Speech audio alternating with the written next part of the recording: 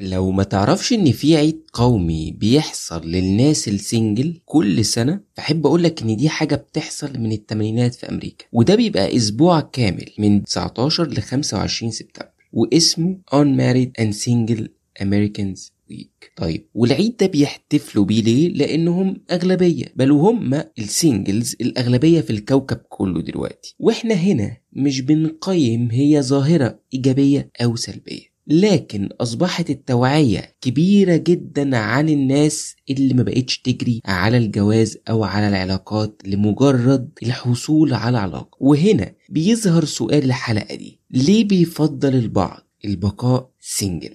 أنا كيلو راجي، وانت دلوقتي بتسمعني فاسمع مني.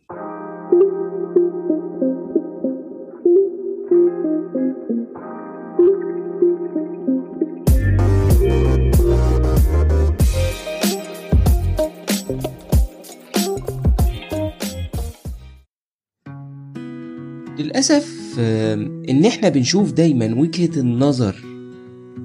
النظر اللي بنبنيها عن الناس اللي بتفضل سينجل، سواء بقى لوقت مؤقت أو لحد يعني ظهور الشخص المناسب للحد السينجل ده، أو حتى استعداد النفسي للناس دي لدخولها في علاقة. بنشوفه بس من منظور الناس اللي شايفة الجواز والارتباط هم سنة الحياة، وتحديدا في مجتمعنا، وإنه الجواز ده أساس الكون، وإن كل الناس جت للحياة علشان لازم تتجوز، وكأن يعني كل البشر جايين بمهمة محددة رسمية في الحياة، خط ما ينفعش أي حد يطلع براه. لدرجة إن إحنا بنشوف كمان الجواز يعني في الثقافة لدرجة في مجتمعنا إنه شر ولابد منه، وكاس وداير على الكل لازم كلنا ندوق منه. بس مش دايما الناس اللي بتصدر أحكام من النوع ده بتلبس جزمة الشخص السنجل أو تشوف الموضوع ده من وجهة نظره. ده غير إننا مجتمع زي ما قلت بيقدس الجواز من أجل الجواز نفسه، مش من أجل العلاقة، والفرق هنا كبير وخطير جدا. وأغلب العقليات اللي حوالينا اتربت على إنهم يدوروا على حد يتجوزوه، مش حد يعيشوا معاه، مش حد يبنوا معاه علاقة حقيقية تستمر مدى حياته، أو مش حد ينفع يعيشوا سوا. احنا بننسى قوي في مجتمعنا حتة هو احنا ننفع نعيش سوا حياة سليمة أو سعيدة أو لا، احنا المهم نتجوز. ده غير التخويف والضغط الساذج اللي بيتمارس ضد كل شخص فضل البقاء سينجل، زي الكلام اللي هتفضل تسمعه لو انت في الشخص او انت بنت في الموقف ده او ست. فكرة انك التهديد بفكرة انك هتكبر وبكرة هتبقى لوحدك، مش هتلاقي حد معاك في حياتك، فيقولك هاتلك بقى حتة عيل يسندك لما تكبر، او العمر هيجلي بيك ومش هتلاقي حد يبص في وشك، او الحق اتجوز قبل ما القطر يفوتك. وانا اتكلمت عن موضوع القطر ده كتير في حلقات قبل كده. وطبعا ده غير الضغط اللي بيتمارس على البنت او الست السنجل بقى تحديدا، بفكرة انك هتبقي عانس او هتفضلي بايرة، انا اسف طبعا انا بكرر الكلام ده يعني، او انك مش هتلاقي حد بعد سن معين يرضى بيكي او يقبل يتجوزك. مش يعني ما تفهمش ليه يعني، بس هو مجتمعنا بيقيس بالحاجات دي. كمان الناس هتقول انت عايشة لوحدك ليه وازاي من غير راجل، ها؟ واوعوا تفتكروا الضغوط دي مهما كنا عارفين انها هجص كبير ومش حقيقية ولا تمثل في الواقع اي حاجة، الا انها اوقات بتمثل عبء على الشخص او البنت او الراجل السنجل، تحديدا البنت والست. كمان فكرة ان الجواز والعلاقات عموما اصبحت هي المدمر الرئيسي للأسف لحياة ناس كتير، ويعني مش كمان المفروض تكون العلاقة سبب لسعادتها. فالحياة في الجواز او الارتباط مش وردي قوي عشان نتزق عليها او نرمي حياتنا فيها كده وخلاص.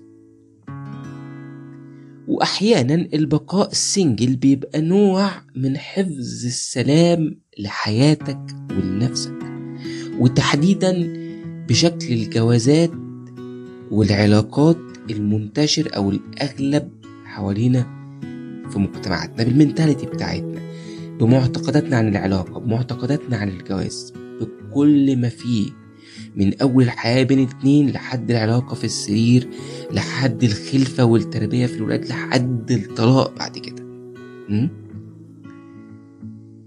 وهنا تعالوا نجاوب السؤال اللي أنا سألته في الانترو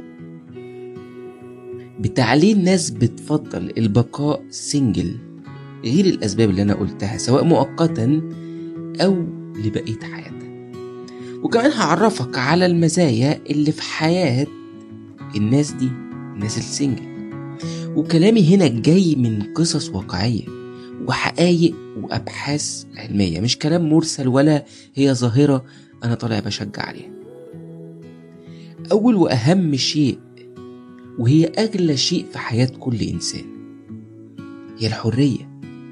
الناس السينجل وتحديدا اللي استقلوا بحياتهم أو عايشين لوحدهم، أو الاندبندنت بيبل، أو الشخص اللي أصبح هو المتحكم الرئيسي الوحيد في حياته، أو زي ما بيقولوا كده are the captains of their own ships، أو هم قبطان مركبتهم.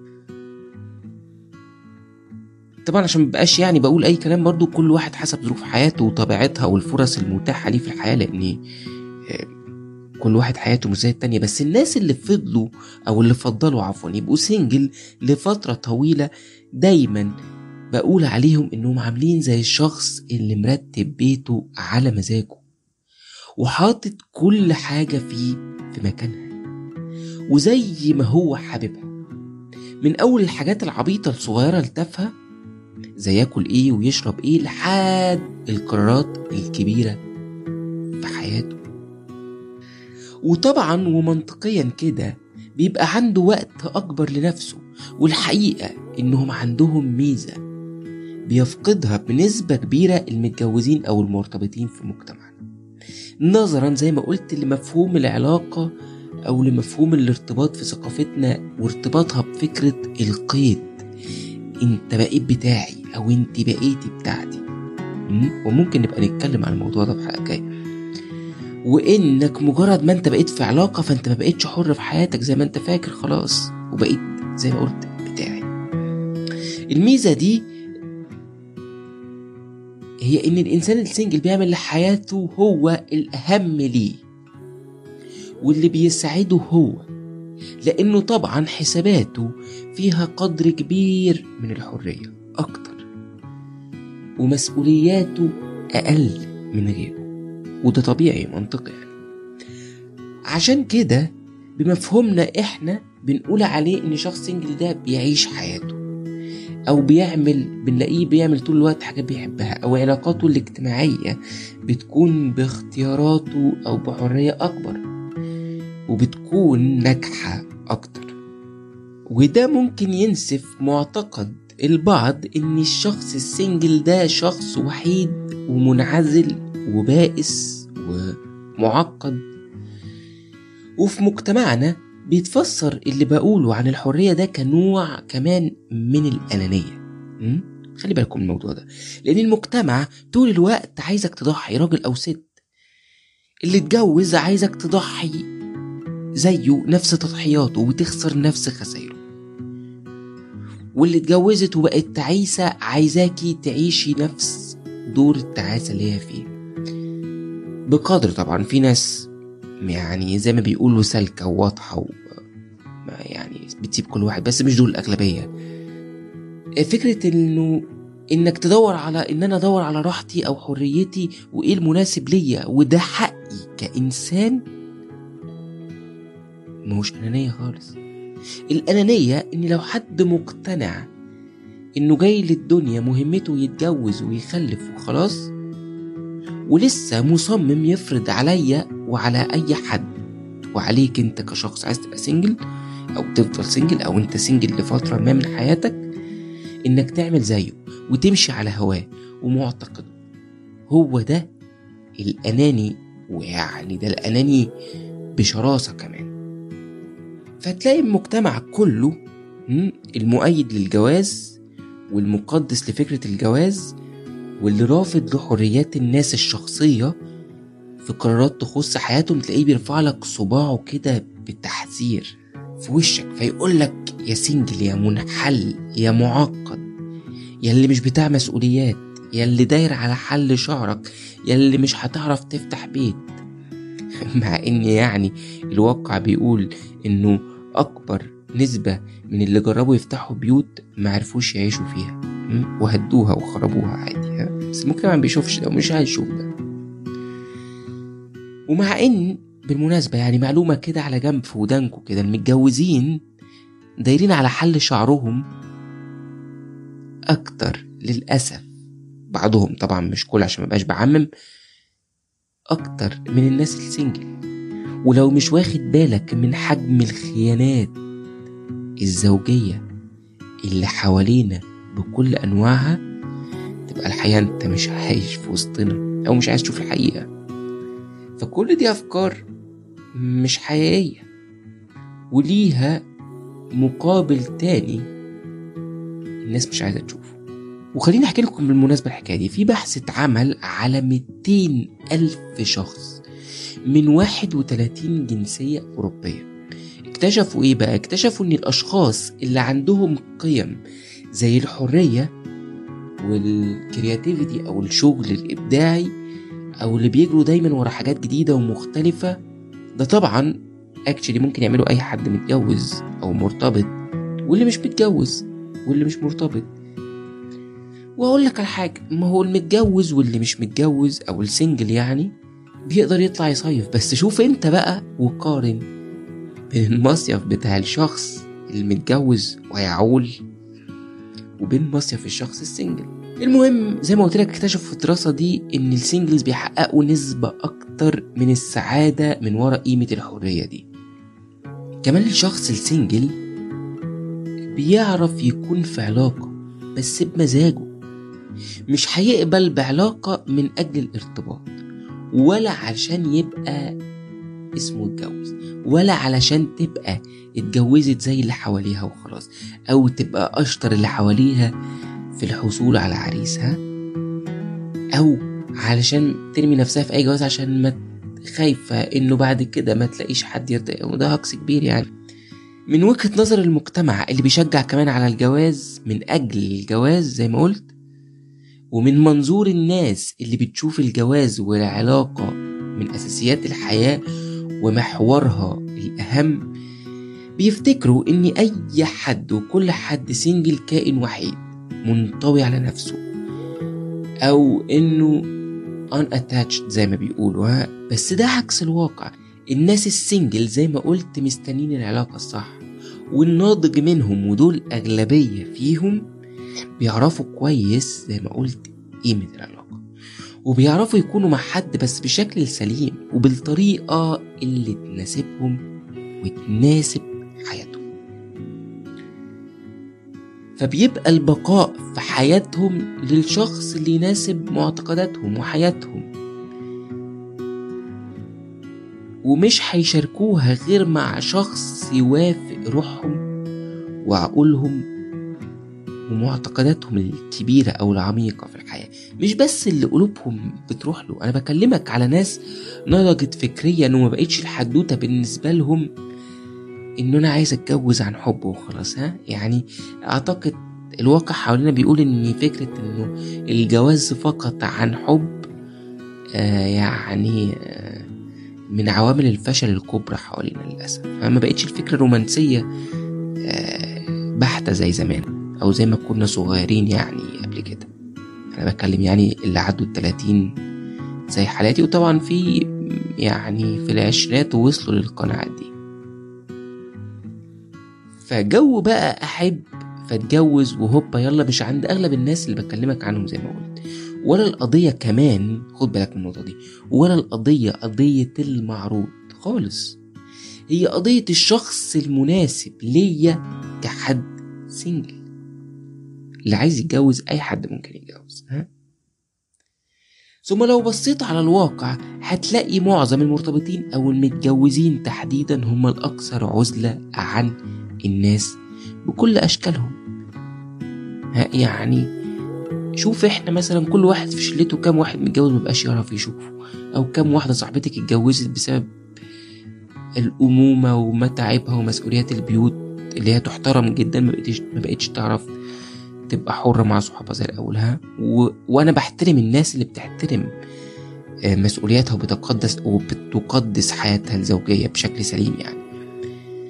والمشكلة بقى إنه في من الناس دول كتير بيبقوا منعزلين ومفيش تواصل مع الشخص أصلا اللي مشاركهم حياتهم أو بينام جنبهم على نفس السرير. ده في متجوزين كتير كل اللي بيجمعهم ببعض كطريقة للتواصل هو العلاقة اللي في السرير، كواجب زوجي حتى كمان ليس إلا يعني. طيب هو دي بقى تبقى علاقة أو دي تبقى حياة المفروض إن الناس تعيش فيها؟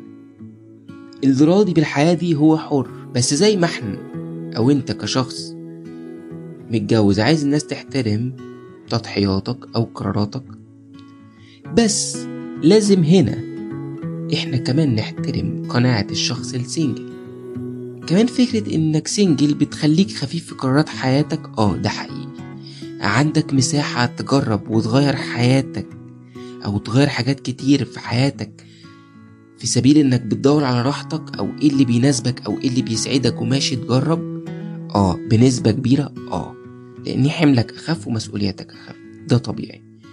عشان كده بتلاقي ناس كتير بعد طلاقهم لما بيرجعوا سينجل بقى تاني تحس انهم لسه خارجين من مؤبد او راجعين للحياة من جديد، بيعملوا كل حاجة وبيستمتعوا بكل شيء وبيدوروا على راحتهم وسعادتهم بشكل اوقات بيروح للإكستريم. وممكن نبقى نعمل حلقة عن الموضوع ده او عن الناس دي تحديدا، بس يعني ده مش موضوعنا دلوقتي. كمان الميزة في حياة الشخص السينجل انه بشكل كبير بيختار هو الناس اللي يبقوا في حياته او شكل علاقاته عاملة ازاي، ومين يقضي معاهم وقته، ومين يخرج معاهم، ومين يشاركوا حياته، او مين يبقى معاه في يومه، او مين يقسموا قراراته او ياخد رأيه فيها. وده عكس تفكير الناس اللي بتشوف الحياة كلها علاقة بشخص أحبه ويحبيني ويبقى عندي هو أهم شخص في الوجود واديله هو كل حاجة ونعيش مع بعض كل حاجة سوا. وتلاقي الموضوع مش بس قلب يعني على رومانسي حالم من بتاع الحب اللي كان في المدرسة، لما تقعد بقى وانت طفل كده تحب وتقول اني هي دي اللي هتبقى مراتي قدام وهنجيب ولاد، او هو ده بقى اللي هيبقى ابو ولادي قدام. لا، يعني الأحلام اللي كلنا عدينا بيها وعارفينها دي. والطريقة دي من التفكير بالمناسبة بيسموها أماتونورماتيفيتي. وطبعا الطريقة دي في التفكير بعيدا عن انكم ممكن تعملوا سيرش وتقروا عنها لأنها جميلة يعني حلوة، ممكن برضو نبقى أعمل لكم عليها حلقة لو طلبتوا ده. الفكرة انه الطريقة دي من التفكير عمره ما هيشتريها منك شخص بقاله سينجل او قرر يبقى سينجل لفترة ما كبيرة في حياته وبإرادته، مش مضطر. والموضوع ده مهم لأنه في ناس شايفة أنها اضطرت تبقى سينجل، لكن في ناس مقتنع بوضعها كده إلى أن يظهر الشخص المناسب أو يبقى ده الوقت اللي هم حاسين أنهم محتاجين فيه بارتنر في حياتهم. وزي ما قلت هي الفكرة مش في أنه أنا كلامي كله اللي فات ده مش عن الشخص السينجل اللي قاعد حاطط إيه على خده وموقف حياته ومستني علاقة تخليه مبسوط او حد يتجوزه، مش ده اللي انا قصدي عليه. لكن في المقابل كمان هتلاقي ناس كتير متجوزين مش طايق اصلا الطرف اللي هو عايش معاه في البيت، كاره وجوده وبيعمل كل حاجة معاه وهو مضطر او من غيره وراه، حس انه بيعمل حاجة غلط وحاسس طول الوقت انه مربوط في حبل مع شخص مش شبهه، مش زيه، مش مشاركه حياته، هو مش عايزه اصلا زي ما قلت. وبيحلم بقى الشخص ده عايش طول الوقت بيحلم بامتى يقدر يقطع الحبل ده او يسيب. وفي ناس يا جماعة بتضيع عمرها في مجرد بس أمنية قطع الحبل دي. وهم عايشين في منتهى التعاسة وبيدفعوا أغلى تمن ممكن أي بني آدم يدفعه، حياتهم. الحياة صحيح مش بسيطة، بس احنا أوقات كمان كمجتمع وكمعتقدات وكبني آدمين بنصعبها قوي على بعض. واوعى برضو تتهم كل شخص سينجل زي ما هو متعارف عليه حوالين انه معقد او عنده انسيكيورتيز كبيرة او ما بيعرفش يعيش ويثق في حد عشان كده هو لوحده. الموضوع ده مش حقيقي. طبعا كلنا كبني ادمين عندنا مخاوفنا وعندنا انسيكيورتيز بتاعتنا، لكن العلم كمان الفترة اللي فاتت في ابحاث كتير هدم كل الكلام اللي لسه بيباع في مجتمعنا ده بانه السينجل ده طول الوقت عنده تراست ايشوز والحاجات دي. الكلام ده ما طلعش حقيقي خالص.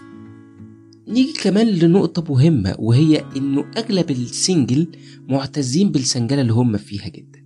كتبت بوست من فترة عن انه كل شخص سينجل لازم هتلاقي حواليه شوية ناس كده مضايقهم الموضوع ده اكتر منه هو شخصيا، وزعلانين عليه وصعبان عليهم، وهو او هي اصلا مش في دماغهم وعايشين حياتهم ومبسوطين عادي.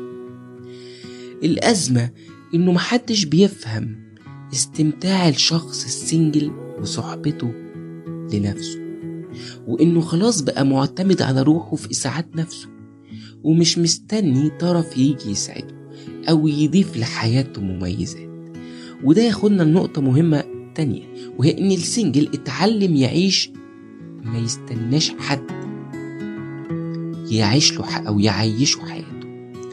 زي ما قلت، لا يسعده ولا يريحه ولا يطمنه ولا حتى يديله حب.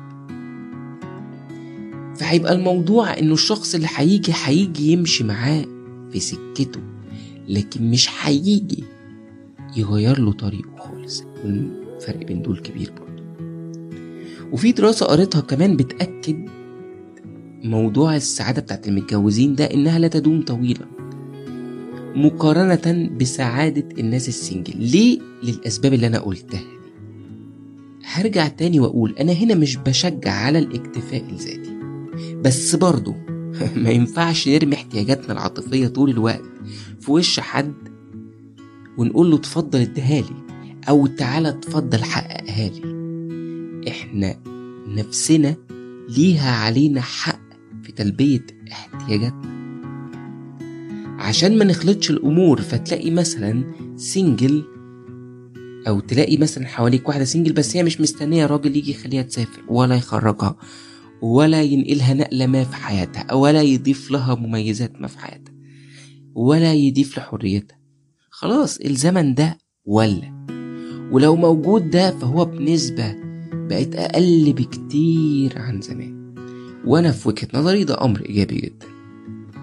وهتلاقي كمان تحديدا أغلب الستات والبنات بقوا بيعملوا خلاص لوحدهم كل حاجة لنفسهم، حتى الحاجات اللي كانوا زمان بيستنوا وبيقولوا إنها ما ينفعش تعملها غير مع راجل، وما ينفعش تعملها غير لما تتجوز، أو ما ينفعش يعملها غير راجل في حياتها، فهي بتستنى الراجل يجي يعملها. خلاص زي ما قلت ده زمن ولا.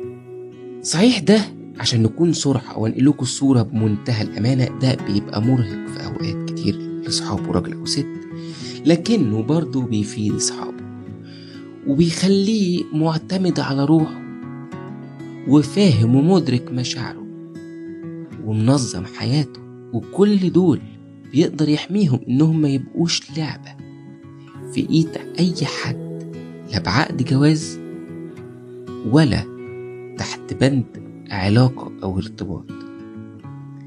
وكل حاجة في الحياة وليها تمن. واعتقد الناس السنجل أو اللي عايشين سنجل لفترة طويلة باقتناع راضيين جدا عن التمن وعارفين قيمته وعارفين هما بيدفعوا ايه وليه. لكن في النهاية الناس اللي اختاروا يكونوا سنجل سواء لفترة ما أو لبقية حياتهم، صدقوني الناس دول اختاروا الطريق الأصعب بس قد يكون الأسعد، لأنه في النهاية إحنا عايشين حياة واحدة بعمر مهما طول قصير. ما أعتقدش إن عمرك لما يضيع في جوازة تعيسة ولا علاقة عشان بس يبقى الاسم في حياتي حد أو مرتبط. ده قرار سليم، والحياة مليانة فرص وحاجات حلوة كتير تانية غير الجواز. وبس كده، أتمنى تكون الحلقة المرة دي عجبتكم. تقدروا تابعوا كل اللي بكتبه على فيسبوك، على انستجرام @كيروراجي، هتلاقوا لينكس في الديسكريبشن. كمان ما تنسوش تعملوا سبسكرايب من أي مكان بتسمعوني منه عشان توصل لكم نوتيفيكيشنز بالحلقات الجديدة. سلام.